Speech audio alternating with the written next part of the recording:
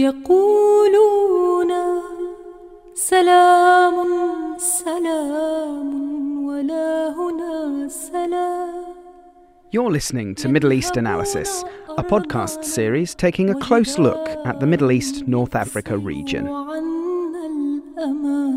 Hello everyone and welcome to Middle East Analysis. You might hear that I'm a little bit upbeat. That's because I enjoy this podcast. It's a great podcast with my good friend Dr. Harry Hagopian, who we will say hello to in a sec.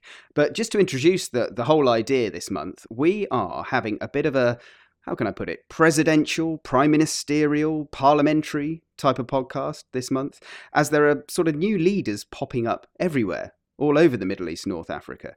It kind of strikes me, because I know our good friend Harry Hagopian does speak French, it's a bit of a plus ça change, plus c'est la même chose. Do you like that, Harry? Bit of French I there. love that, James.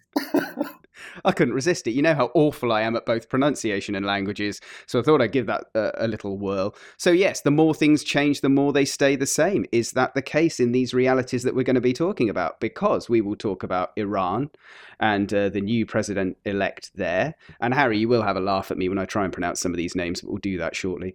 Israel, of course, new prime minister there. 4 elections in 2 years of stalemate, so that's been a long time coming.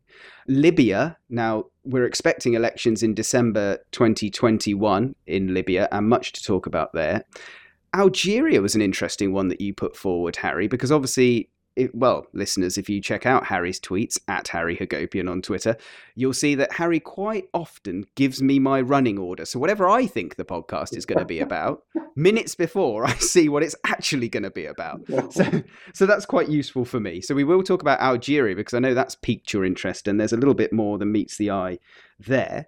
And yes, Harry, we're going to also, towards the back end of this podcast, we will have your afterthoughts, Harry, or so we used to call them. But it's going to be a bit more of a sort of casual, conversational, bit of insight from you on perhaps those topics that aren't front and centre of the news agenda, but have piqued your interest and you can talk to us about. So I will now say hello. Hello, Dr. Harry Hagopian. Hello, James. After this wonderful introduction, there's very little that I can actually add to it. And as you said, plus ça change, plus c'est la même chose. But might I add that your French pronunciation is much better than your Arabic one? Well, there we go. We'll start with a region of Farsi. I don't know how your Farsi is. I mean, mine's obviously practically non-existent. I've heard the language, as you know, I quite often rabbit on about having been in Iran way back in 2006 under Ahmadinejad, a conservative, and I suppose that helps us segue into the new president-elect in Iran. Here we go. Ready for this? Ebrahim Raisi. Not bad, James. Not bad at all. Acceptable? More than acceptable. And just like you, my Farsi is non-existent, except a few compulsory words that you learn when you're visiting the country. But I have been to Iran. I know Iran a bit, and I really, really like the country.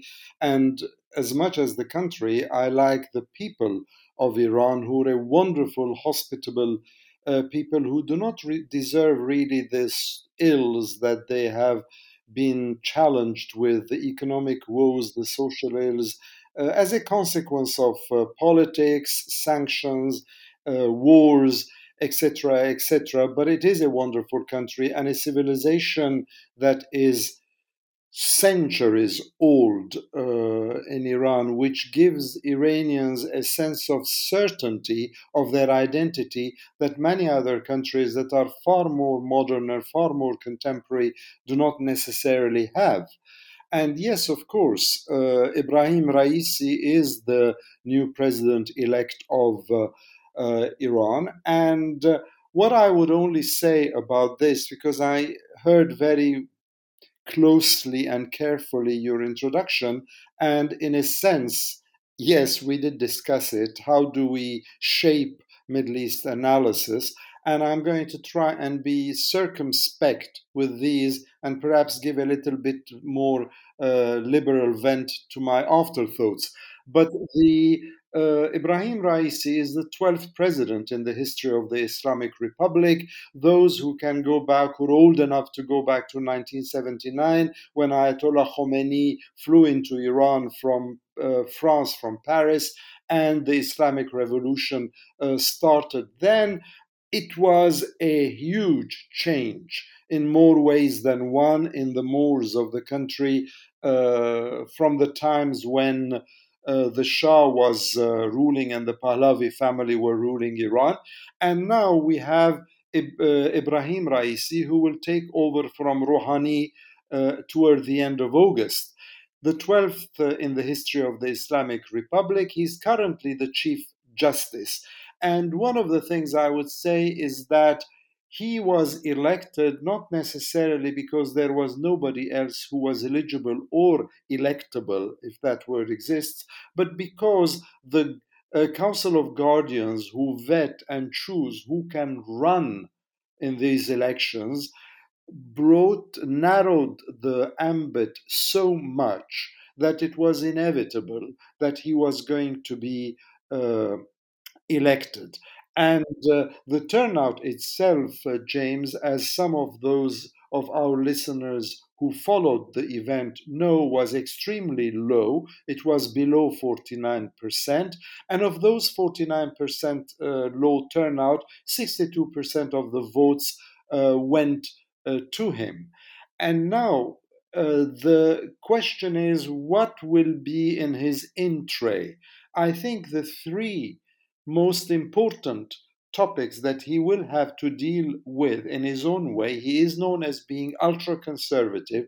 He's already made a couple of public statements in which he said that he wants to re examine relations in the region, and by that, of course, he meant principally Saudi Arabia, and that he's as dogmatic and disinterested in America as previous administrations have been.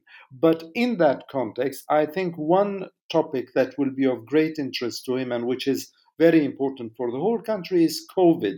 Now, we are obsessed with our Delta variant in this country. We are obsessed with the shenanigans of our former Secretary for Health, Matt Hancock, microphones, hugs, etc., etc. But in Iran, it is also very rampant, and people don't hear so much about what's happening beyond their borders. So we are perhaps not so much aware of the ravages of COVID in Iran. So I think COVID will be one of the items that he'd have to deal with, and what vaccines to deal with, etc., etc. Another, as I've just mentioned, would be the Kingdom of Saudi Arabia and what could be done to diffuse the tensions between Iran and Saudi Arabia enough for that region not to be a tinderbox. And of course, the third and important one, which has been ongoing, is the JCPOA, the non nuclear agreement. And where do we go with this? Will it actually become a reality, what I call JCPOA Mark II? Will the negotiating parties, what used to be P5+1, now it's P4+1, because America and Iran are negotiating through intermediaries in different rooms, would they be able to agree on a revised version of the JCPOA? And would it only focus on the nuclear issue, which is what Iran wants, or will it also focus on the ballistic missiles that Iran has and on its regional policies? And by region, I don't only mean Saudi Arabia, I also mean Iran's impressive influence in places like Syria, Lebanon, Iraq, and Yemen. So these are what they're going to look at. And I think that his election also is a defining mood. It's the zeitgeist, if you want, of the moment for conservatives to look towards Sino Iranian, China and Iran, and Russo Iranian, Russia and Iran relations, and not focused like Rouhani and Khatami have done in the past, which is look at the West and think that the final agreement should be with the West. I think there is a slight divergence already appearing in Iranian politics, where they're becoming far more involved with Russia and Iran than they're doing with the West. And by the West, I mean the US, but also Europe. And the final point I'll make on Iran and the election of Raisi, people thought, okay, why is the supreme leader Khamenei and the Council of Guardians so intent on narrowing the field so much that his election would be inevitable? My guess, and it's not an original guess because it's been said by other observers as well, is that Raisi is being groomed to take over as supreme leader of Iran after Khamenei dies, because the man is old. He's over 80. Raisi is only 60, and also the fact that he is very ill, and therefore we don't know how long he might last as supreme leader. So I think there was also this intent: make him president now and prepare him to take over, because he's viewed as a disciple, as a student of Khamenei coming from Mashhad, and therefore the conservatives would feel that the country is in safe hands at a time of turbulence worldwide. And that, James, concludeth my take on Iran. I have nothing to add. It's one of those ask and answer things again. It almost looks like we've prepared for this. No, but it will be interesting, and it's another to have a bit of a watching brief, isn't it? We have to give Raisi a chance, see where indeed he places his focus. Sounds more east than west. We shall see. Now, Israel. We had a very long podcast about Israel-Palestine, didn't we, last month, for fairly obvious reasons after the 11-day conflict. But of course, new Prime Minister steps in, Naftali Bennett, and as I said in the introduction, 4 elections in 2 years of stalemate. It almost looked like nobody was going to be able to take that role from the outgoing Benjamin Netanyahu, who has been in place for 12 years, a long time. Now, there's much I can ask you, and I do need to give you the freedom to say what you want about this. But I suppose the obvious questions are, is he his own man? What's his agenda? Will he be the Prime Minister for the whole of Israel? And then my nagging little question is, will he slow down the settlements? You can take that on as you wish. Thank you, James. I probably will not address the general broad questions in this MEA episode because that would take an hour and much more. But I will address your nagging question directly and indirectly by basically saying that you talked about Benjamin Netanyahu. Well, Bibi Netanyahu, like Donald Trump in the United States, had a sense of entitlement that this was an almost God-given right for them to be president and prime minister of the USA and of Israel, and who dares challenge them or remove them from office? We saw that play out in the United States in the shabbiest and most grotesque manner. And we saw something not a million miles away from that playing out in Israel as well. But out of office, he was voted, and a new prime minister or co-prime minister, alternate prime minister, if you want, was elected in Israel in the person of Naftali Bennett.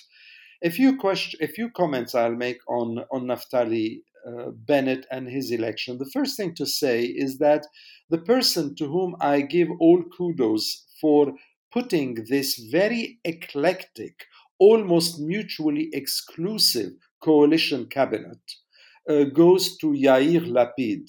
Yair Lapid is a centrist. That's the best way I could describe him from my own vocabulary, from my own political lexicon. He is somebody who was a journalist and somebody who really wanted Netanyahu out and a new team to come and assume the reins of power. And it is his own endless and patient conversations with different people who are so much from opposite ends of the political spectrum in Israel. You have Labour and Meretz on the one hand, you have got Yisrael Beitenu, you've got Yamina on the other, you've got Yesh Atid, Yair Lapid's own party in the center. So he had to bring all these together and defy the concept in politics of never the twain shall meet. And he did do it in a way that made Naftali Bennett prime minister for the first 2 years of a 4-year mandate, and then he remains alternate prime minister and foreign minister of Israel. And by alternate, I mean that after the first 2 years of Naftali Bennett being prime minister, he relinquishes that post to Yair Lapid. So they do what Netanyahu and Benny Gantz thought they would do, and then Netanyahu cheated Benny Gantz out of that agreement, which is one of the things about Benjamin Netanyahu. It's all about him, him, him. You started with in this intro with a French expression. I'll give you another one. Netanyahu's political mantra is "Après moi le déluge," after me I don't care. So, in a sense, we got Naftali Bennett. And when I was commenting unknowingly, in a sense, because it's not my remit, it's not my neighborhood, with elections in the United States, I said, I really do hope that Trump will be defeated in the elections and Joe Biden will become the next president. And so it happened. But I didn't say that because, as some people got excited and said, we want Joe Biden in because he will be good for the Palestinians and for the MENA and Gulf regions. That was a million miles away from my thoughts. I didn't think there will be such a radical change in US foreign policy with regard to Israel and the Arab countries and Palestine if Biden replaced Trump. But I wanted somebody who had some moral fiber to him, some integrity to him, in a way that, in my humble opinion, Trump lacked. Ditto with Israel. I didn't particularly think that Naftali Bennett is going to sort of walk into the prime minister's office and then everything will be hunky-dory again and Palestinians and Israelis will start another one of those hugging sessions, since hugging is so fashionable these days. The hugging sessions between them, and old enemies will become friends again. I wasn't thinking of that. I didn't think that would happen, and certainly won't happen easily under Bennett, just as it didn't under Netanyahu. Why? Because Benjamin Netanyahu was an opportunist. His attitude and his policies toward Palestinians and Palestine conflict were more drawn in ways that would keep the ultra right and the religious right with him, so he stays prime minister. And by staying prime minister, he not only stayed as in the locus of power, but he also then managed to, in his opinion, avoid the judicial fallout from the 3 court cases in the High Court against him. Whereas with Naftali Bennett, I think there is more belief in his ultra-right and ultra-religious beliefs. This man wears a hand-knitted kippah, a skull cap. This man is somebody who, at least, is not a very hard line, as I can see him, religious Jew, but he is somebody who takes his Judaism more seriously and with more integrity than Benjamin Netanyahu did. But he also believes inherently that the whole Eretz Yisrael, the whole land of Israel, is to the Jews, and the Palestinians don't have much to do with it. There was a famous, I don't think you would know this one, James, there was a famous conversation that was had way before he became prime minister and way before the last elections which brought him into power, where he was having a conversation in studio on air with an Arab member of the Israeli parliament, the Knesset. And the Arab Israeli Knesset member said, you cannot advocate settlements in Palestinian areas. And his answer was, listen, we Jews have had this land for 3,500 years when you guys were swinging from trees like monkeys. And this kind of belief, this kind of attitude by the prime minister now does not necessarily convince me or reassure me that he's going tomorrow to go extend a hand of friendship and tell the Palestinians, be that Mahmoud Abbas in Ramallah, or in his context, worse, Haniyeh and the others in Gaza, that, okay, guys, let's do this. We'll give you most of the land that's occupied back to you, and then we'll sign on the dotted lines. That's not going to happen. That's part of dreamland at the moment. And Naftali Bennett will certainly not do that. And the question for me is not whether he will produce this or not. I mean, there might be some surprises. Biden, who is, as I just said, as pro-Israel as any American president of his generation will be, might be able to call for a big conference that might bring a lot of players together. The world is full of these big conferences that come together, pat each other on the back, virtually or otherwise, and then nothing comes out of it. These things might happen, but that's not action. That's part of inertia. And it's going to remain, and the Palestinian situation is going to remain bad. But I think that this government, which is a government of opposites, and that could completely fragment, unravel, and fall if only one or two members of the coalition pull their parties out of the coalition agreement, I think it's going to focus on things that are more achievable. Domestic issues, issues to do with Iran, because there is more cohesion there than on Israel-Palestine, and avoid the big subjects that might thwart the whole Zen feeling of this government. And that, I think, where Naftali Bennett is going to find himself, and whether it will last or not, I don't know. But I really do not see him stopping settlements, and that comes to your nagging question. I don't think he's going to suddenly change his political opinion from somebody who thinks the whole of the land is for Israel. He used to be a head or member of the Yesha Council, which was the Settlers' Council in a previous life before he became prime minister. Nobody can have such a radical change in their political viewpoints. So I think that's going to continue. And if we look at what's happening these days, today, as we record this podcast in Silwan, what we see happening in Sheikh Jarrah, what we see happening in Abu Dis, in the Palestinian East Jerusalem territories, where Arab Palestinian residents are being kicked out of their houses, where the houses are being demolished so that settlers can come in or parks can be built. That, to me, I think, defines the mentality of how Israeli politicians in general and Israeli Jews in their majority, and I say in their majority in the sense of well over 50+% of the population, think. They think this is our land, take it or lump it. And I think this goes against all biblical teachings, and this goes against all international law precepts.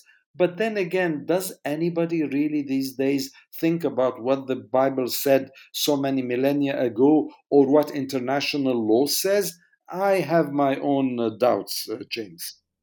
Well, they do if it works for them, I think is the way I see it. Absolutely. Should we segue into North Africa now, Harry? Let's do that.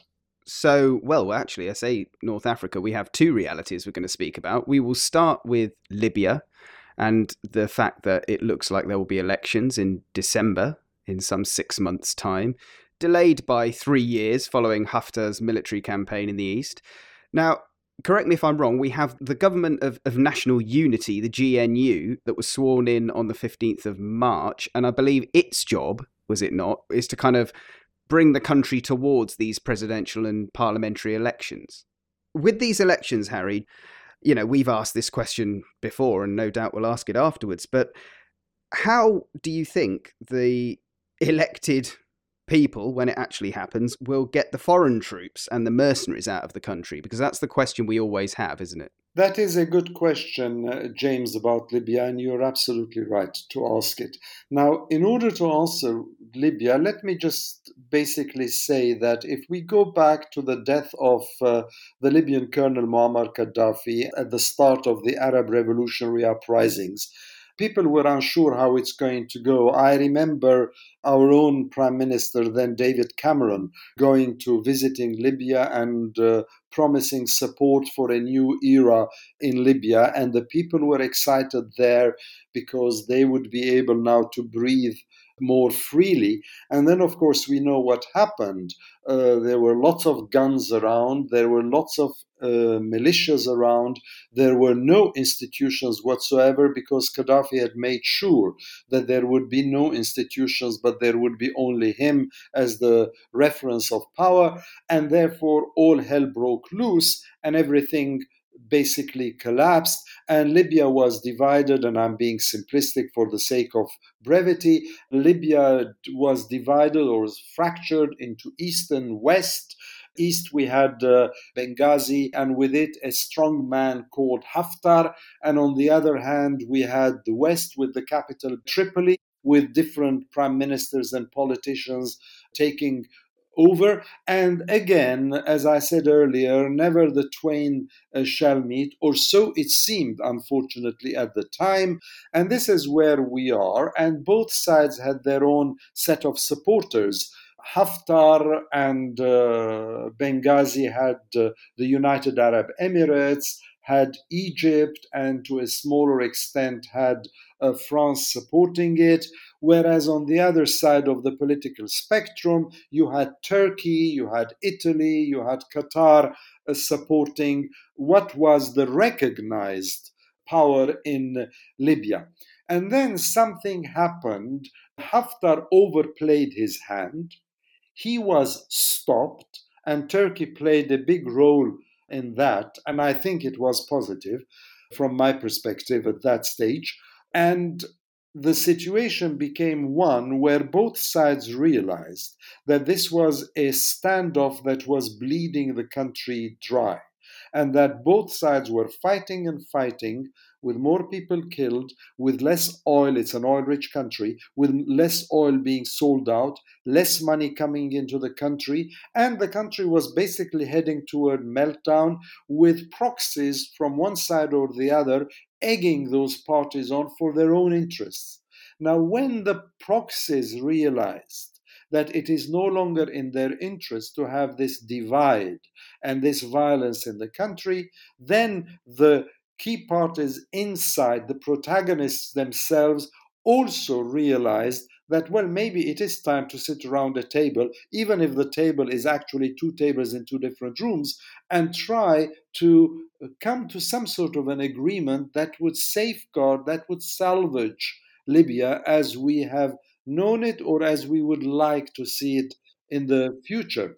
And that is what brought those disparate parties from the East and the West together. There was an interim government that was formed. There was an agreement in order to have elections, as you mentioned, toward the end of December.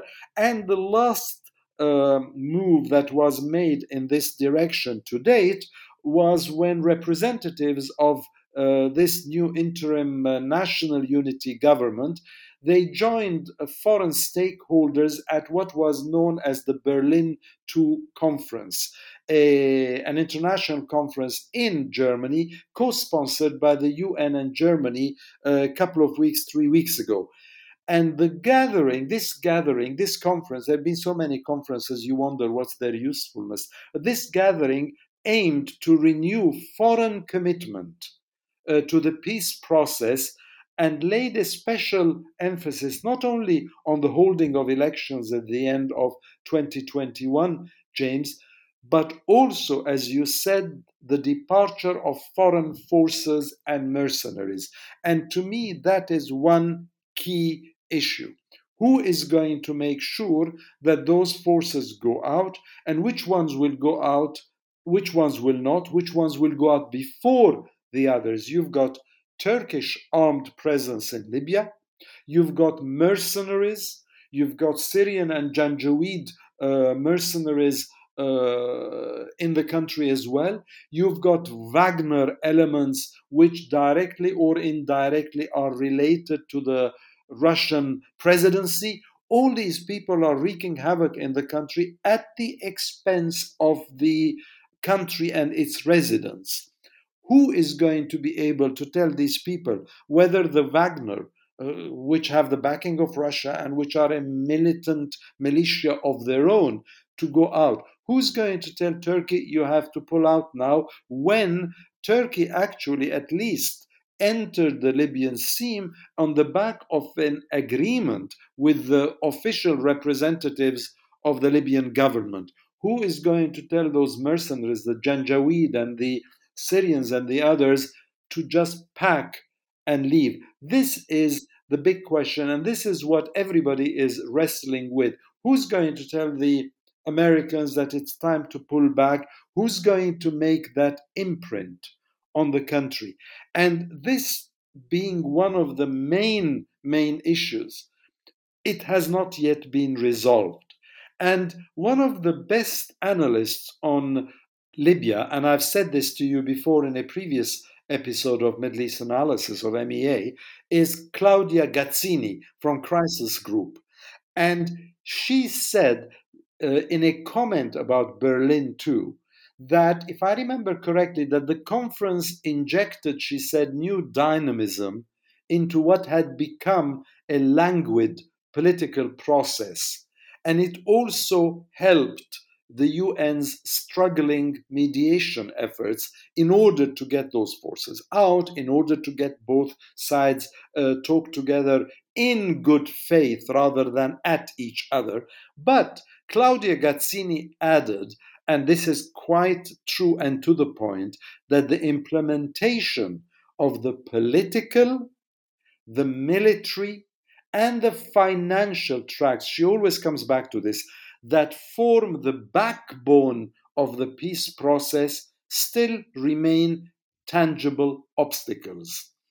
Who's going to decide on what politically? Who's going to have what military and political authority and power? And what's going to happen with the money and all the oil receipts that the government will bring in once this agreement becomes a reality and once elections take at the end of the year? That basically is where we are with Libya today. Hopefulness, but still uncertainty. Well, I think a lot of it's going to be in 2022 where things become clear, really, isn't it? As in terms of whether those foreign meddlers and mercenaries actually are sent packing, as it were. So it's going to be an interesting 12 months, I think, Harry. I agree with you, James. If the elections were to take place, and I'm not yet sure that they would on time, but if they were to take place, that would be one of the building blocks.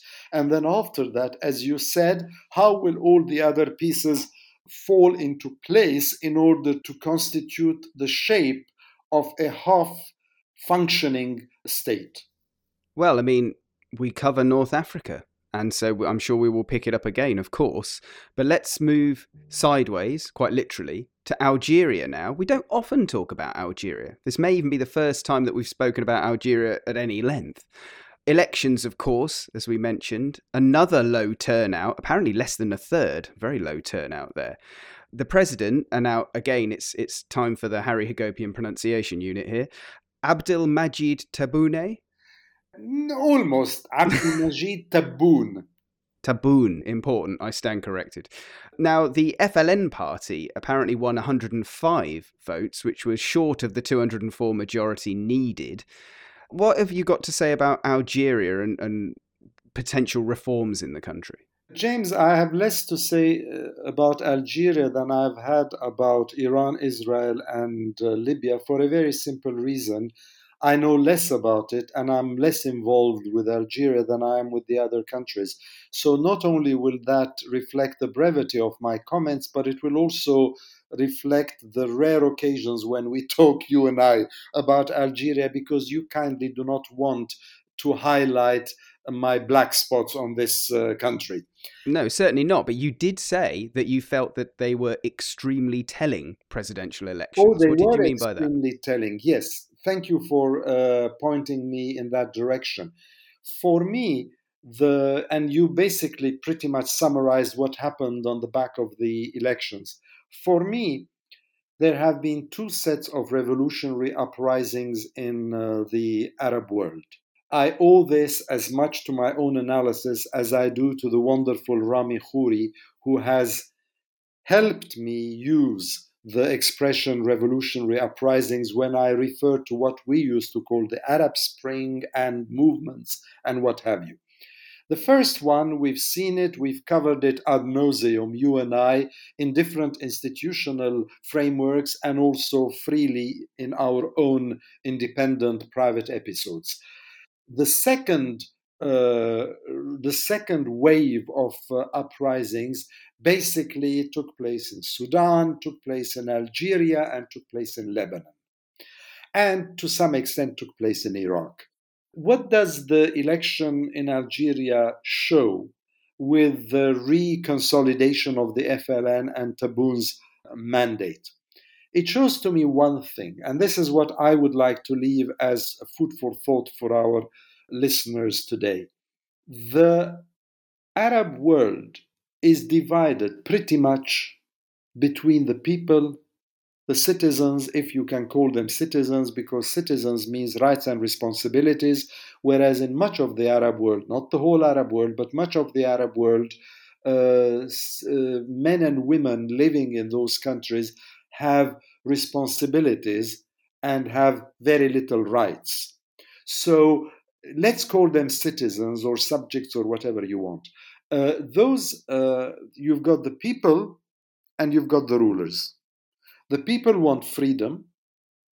The people want dignity.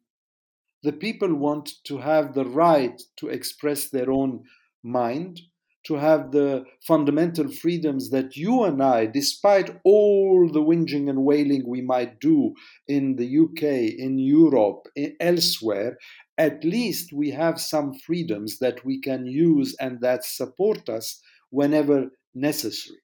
In most of these countries, the equation is very simple. You do as I tell you, or you shut up. In other words, it's my way or the highway, and that's what a ruler tells his subject. The first set of revolutionary uprisings were basically against this.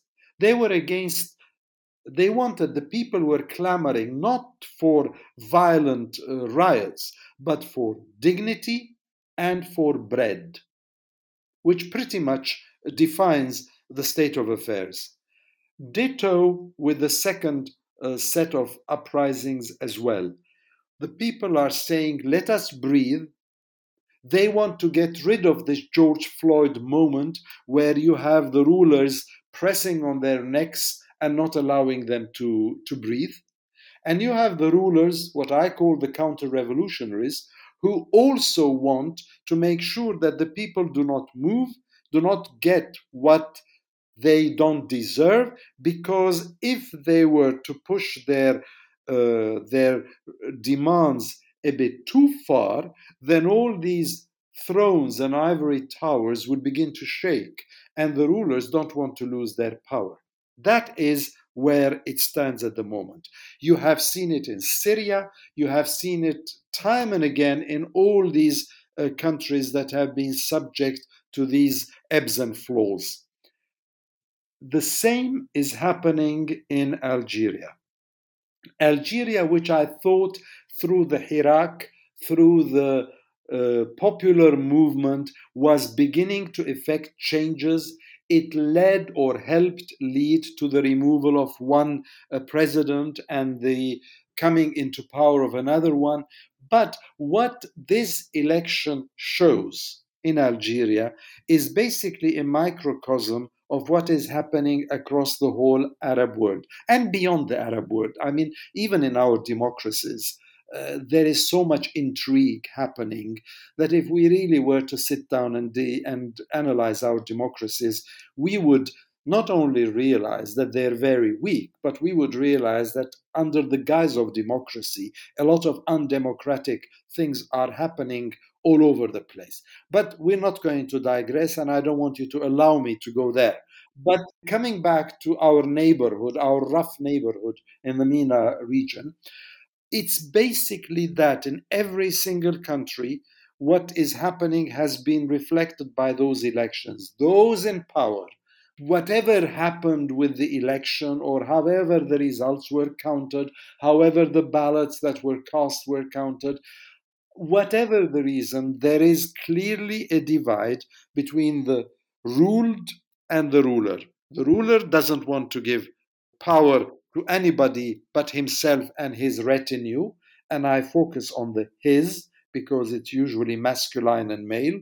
And on the other hand, you have got the ruled who are saying, give us this dignity, give us this freedom, let us be able to afford our bread, and they're not allowed it.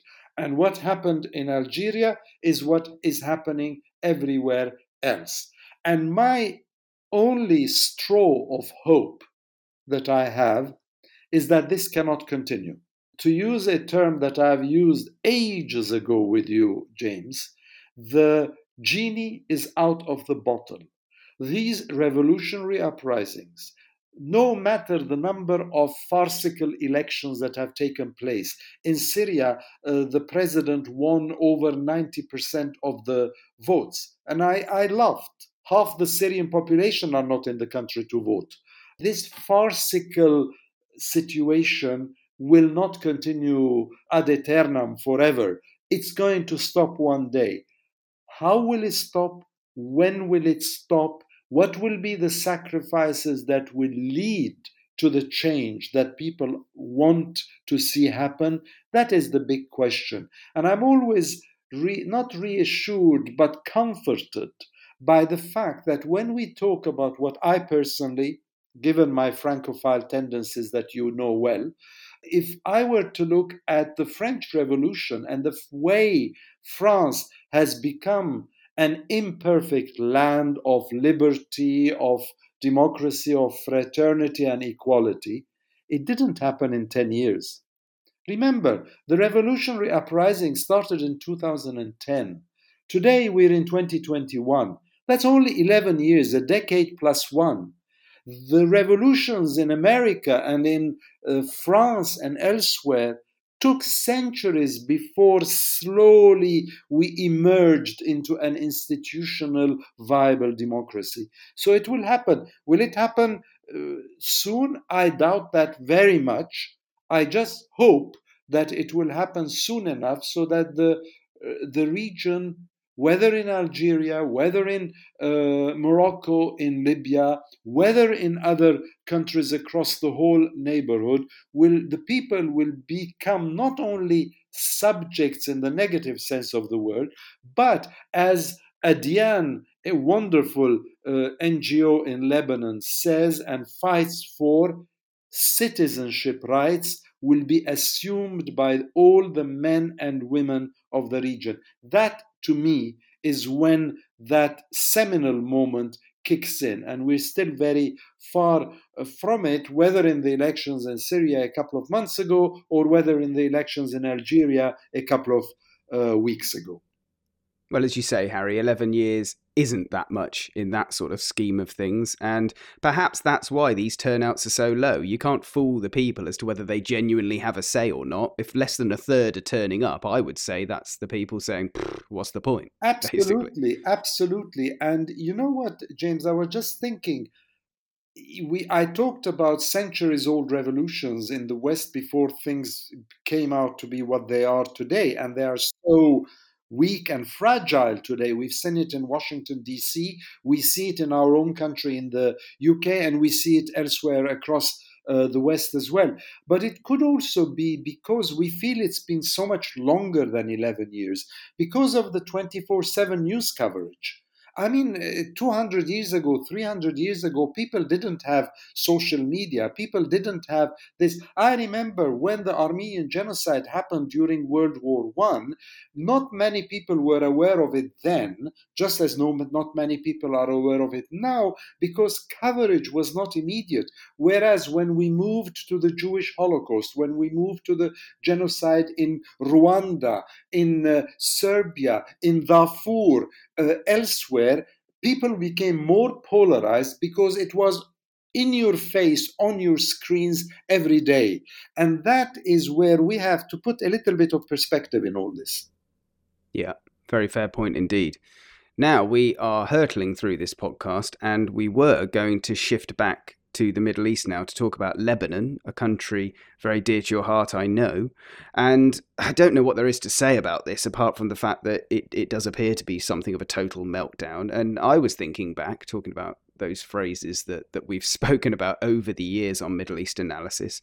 And I remember your phrase of when Syria sneezes, Lebanon catches a cold. Well, it certainly seems that when anyone in the region sneezes at the moment, Lebanon falls sick, doesn't it? So, I mean, lack of medicine, petrol, bread you've mentioned in more than one reality today.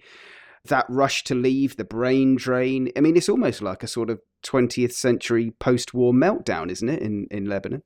James, you pretty much summarized what I will have said, because I wasn't going to repeat what you and I have discussed in the past about Lebanon, a wonderful country of the past.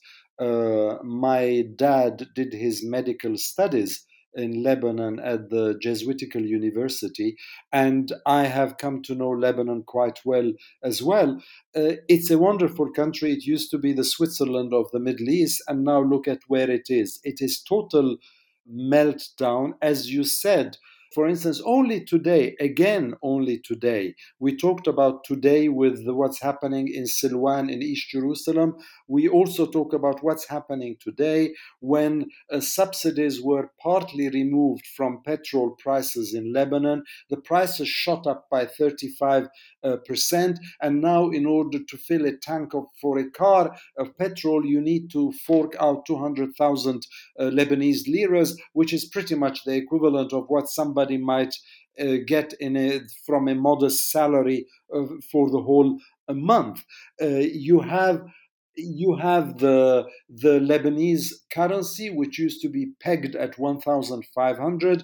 Then the government started dealing with it on an official peg of 3,900 liras to the dollar. And now you go to the black market, every dollar is worth 18,000 Lebanese lira. So it's mind-boggling where it is going. The price of bread has shot up.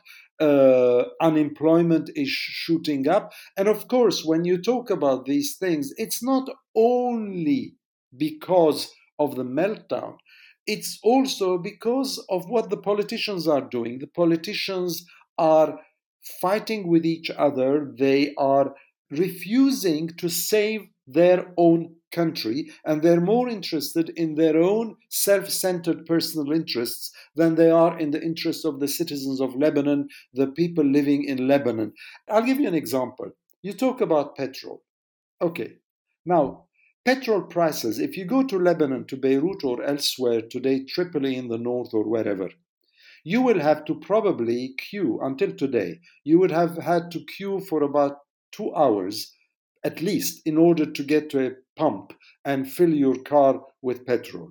Today, with the uptick in prices by about 35%, maybe that might be a little bit better. Why?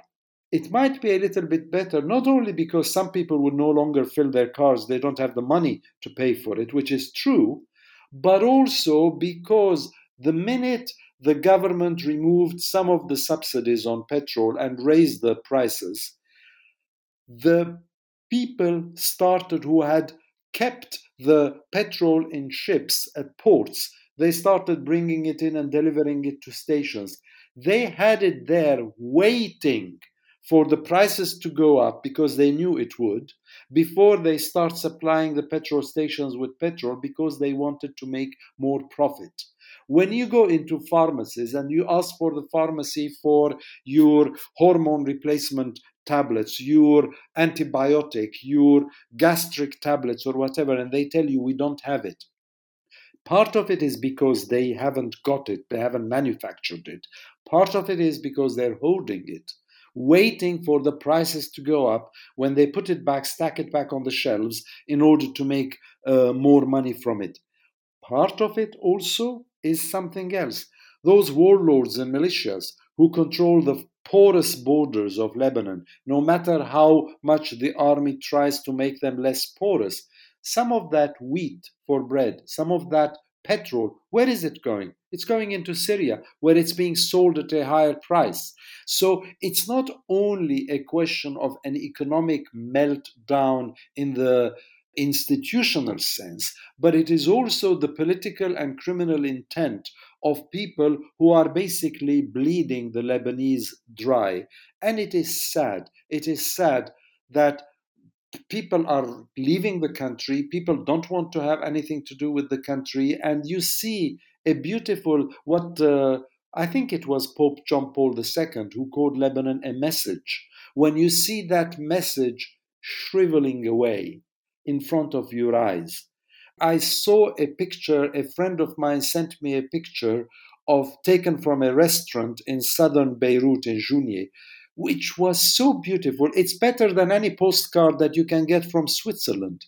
And yet, those assets that Lebanon has aren't being used because of the petty mindedness of people who are out for a fast buck or who are out for keeping their power, and the expression that I've used in the past of Nero fiddles on the roof while Rome burns. Yeah, it's very sad, actually. Now, Harry, this is the point of the podcast where, with some trepidation, I literally, with no knowledge of what you're going to say, offer the floor to you. Now, how do you want to start with your afterthoughts for this podcast? My afterthoughts for this podcast, James, and I daren't even ask you how long we've been talking because I don't want to know. Afterthoughts are going to be both serious and not so serious. Let me start with the serious one. The serious one that I want to talk about for a couple of minutes, or at least to refer to for a couple of minutes, is something that has disturbed me immensely. And that is the arrest and subsequent death of Nizar Banat, a Palestinian human rights activist in his late 40s, I believe, living in Hebron, who was arrested by the Palestinian security forces, and then a few hours after his arrest, he died. And when the post-mortem was done, it showed huge signs and bruising that he'd been beaten. Now, why do I highlight Nizar Banat? I highlight it for two reasons. One, to show how Palestinian realities are turning sour, how people are being arrested and killed, basically. There is no other word that I can use for it, because they are seeking, and it ties in with this bit about we were talking about revolutionary uprisings and what does it mean, because they want freedom. They're against authoritarian regimes. They're against a regime in Ramallah that wants to have a grip on power. They're against a regime in Gaza which believes in its own ethos and its own principles more than in those of the country as a whole or the conflict as a whole. This is what's happening today. This man, I'm not even sure. I think he was a carpenter in a previous life. Arrested, beaten, died all within hours just because he used to use his Facebook page extensively in order to write about the abuses he saw in Palestinian society in the West Bank. And if I can digress, by the way, James, I talked about Facebook. He was very keen on Facebook. So is the Prime Minister of Israel, Naftali Bennett, by the way. So I worry where Palestine is going because of two things. One, I remember when I was growing up and sort of getting my stripes in track two diplomacy and negotiations and working with churches and organizations on the conflict between Israel and the Palestinians. I always was proud to say that Palestinians aspire for self determination, for statehood in a secular and free future. And what I see today is that this is not happening now. That even Palestine, with its lofty ideals and its noble quest for self determination, is actually being dragged into the gutter of self centered power plays and politics. And that worries me because it changes the whole fulcrum of political activism within Palestine and the hopes that Palestinians have for a country that would be a model, just like Lebanon was a model, for the whole region. Moreover, and the second point I make, this is the local, and the more abstract, perhaps academic point I make, is that authoritarianism, abuse, is inbuilt in powerful people in general, in politicians in general. Not all of them I know. But in the region that I'm sort of familiar with a little bit, I realize that. And that this abusive power playing proclivity that a lot of rulers and a lot of people have is almost natural. And you cannot say, oh, if we have democracy, we will rid ourselves of this abuse. What is democracy? How do you institute democracy? Is it a Montesquieuesque principle that you graft into a society? Or is it that you get rid of those conspiracy ideas, these QAnon ideas, these accelerationist ideas that have found such fertile ground in the USA and in different ways are also manifesting themselves in the MENA region? Is that how you do it? Or do you do it by helping set up institutions, consolidating institutions that would help keep democracy on track and that would help check any abuse, like what happened to Nizar Banat, like what happens to others in the Palestinian territories, yes, but also across the whole region. Whether you look at the forced imprisonments, at the abuse, at the threats, at the torture of people who were arrested, whether in Syria, whether in Iraq, whether in the United Arab Emirates, whether in other countries, and you sort of suddenly realize that the region is not only rough, it's also abusive. And how can we deal with that abuse? And what do we do in order to check, to stop that abuse and create hope? And for me, the only way to do it, in my opinion, the only reason why the invasion of the Hill on the 6th of January in DC failed is because of the institutional framework of the United States. And if the Americans think that they're done, they're very much mistaken.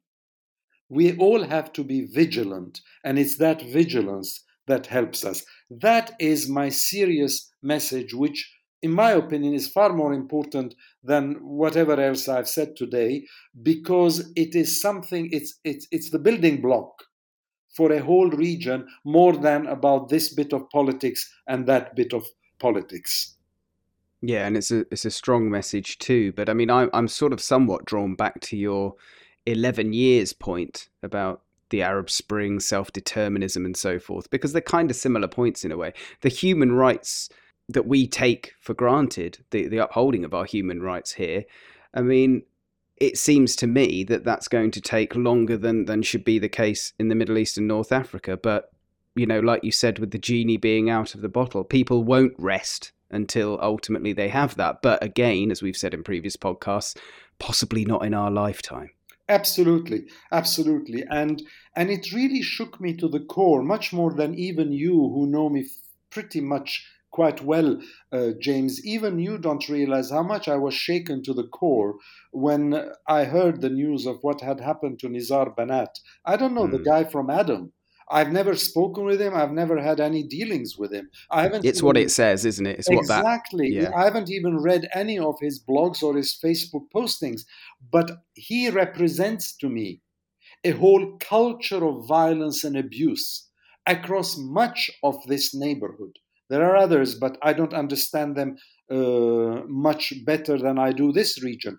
And it just, the mind boggles at how this abuse is what people call rule.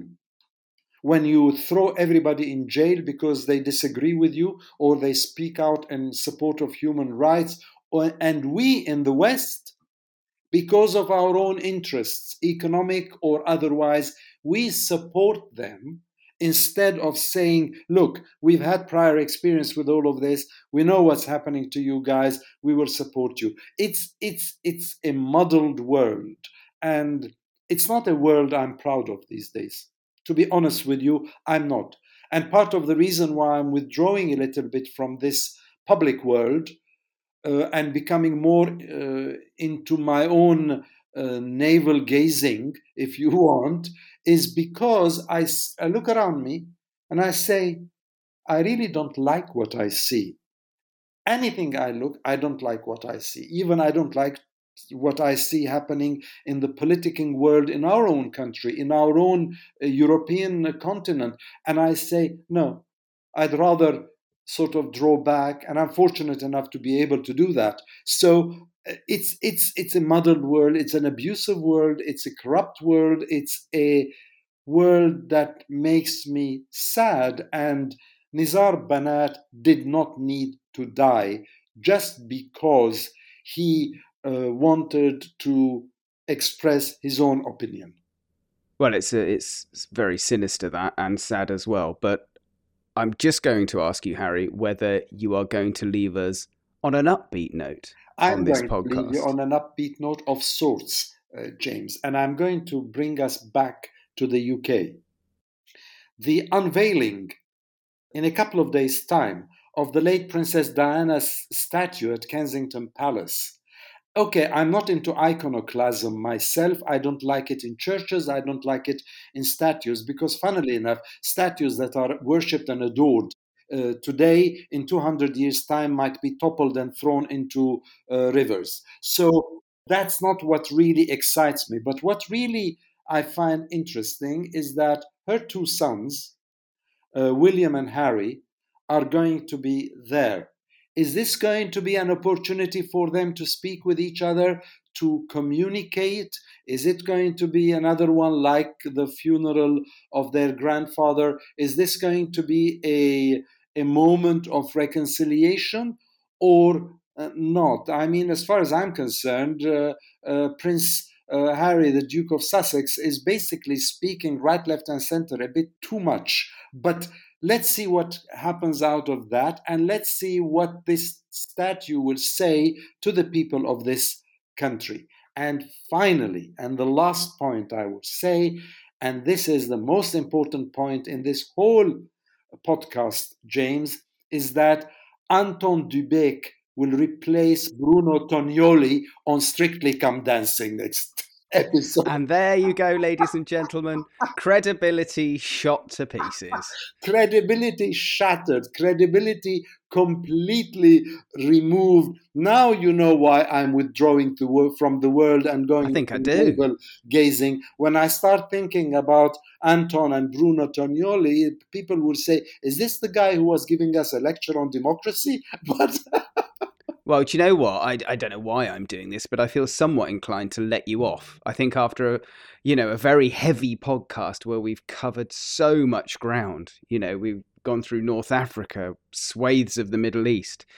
We've talked about the relatively pessimistic outlook in certain states and how we look to the future, but we think it might be some way off before we can talk positively about these things. And you bring it all the way back to Anton Dubek.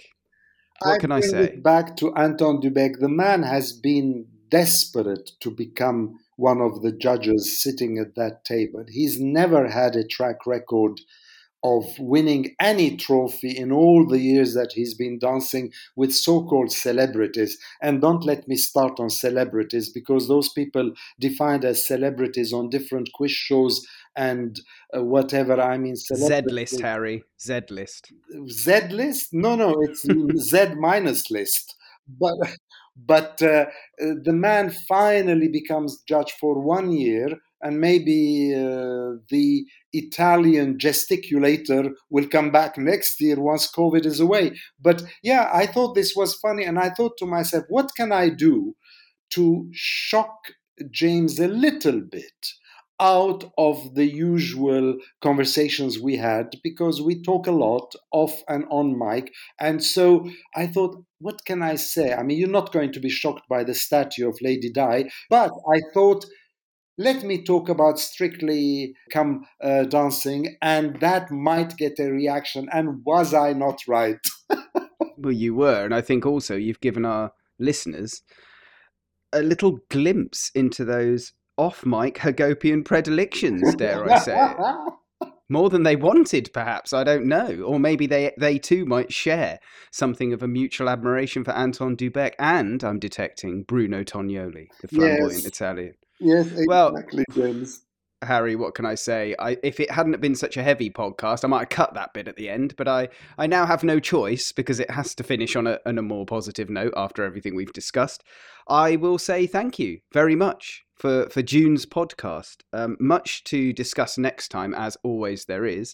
And I think, Harry, we will try, in order to lighten it for people over the summer months, to just take a little bit of time off our lengthy podcast. But that was very good. I really learnt a lot and enjoyed it, as always.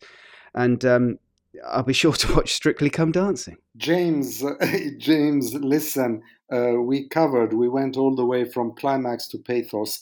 That's fine with this episode. And you're the boss. You decide how long. You said that I'm a dictator. I tell you 5 minutes before we go on air what we're going to talk about. All that is, of course, true. I'm Armenian. I'm bossy. But having said that, I listen to you. I respect your views. And more than that, I appreciate your guidance and cherish your friendship. So in that sense, I'm always open to what you have to say. If you want us to go summer light, Wimbledon light, strawberry and cream light, I'm happy to do that as well. Oh yes, don't forget the PIMS #1. And all that is fine with me. But thank you for your efforts. During your free time, you're lumbered with me once a month. But Middle East analysis is important because it reaches a constituency that doesn't always listen to what ordinary folk think and talk about outside those important and powerful corridors. And in that sense, I think we are lending somebody a helping hand somewhere. And other than that, I think I should shut up because we're way over time. Harry, it remains for me to say thank you. Thank you ever so much. We'll allow it this time. We'll have a lengthy podcast this time and call it a pre-summer podcast because you know what? 8 realities, maybe 9 realities. You're not going to get that done in much under an hour unless you really are going very surface level. And I think you wanted this time to make some slightly deeper points about the region as a whole. So I thank you for it. And thank you to our listeners. We had 1,000 plays last time, which is modest, but for us rather good, I think. So yeah, onwards and upwards, Harry. And I look forward to speaking to you next month.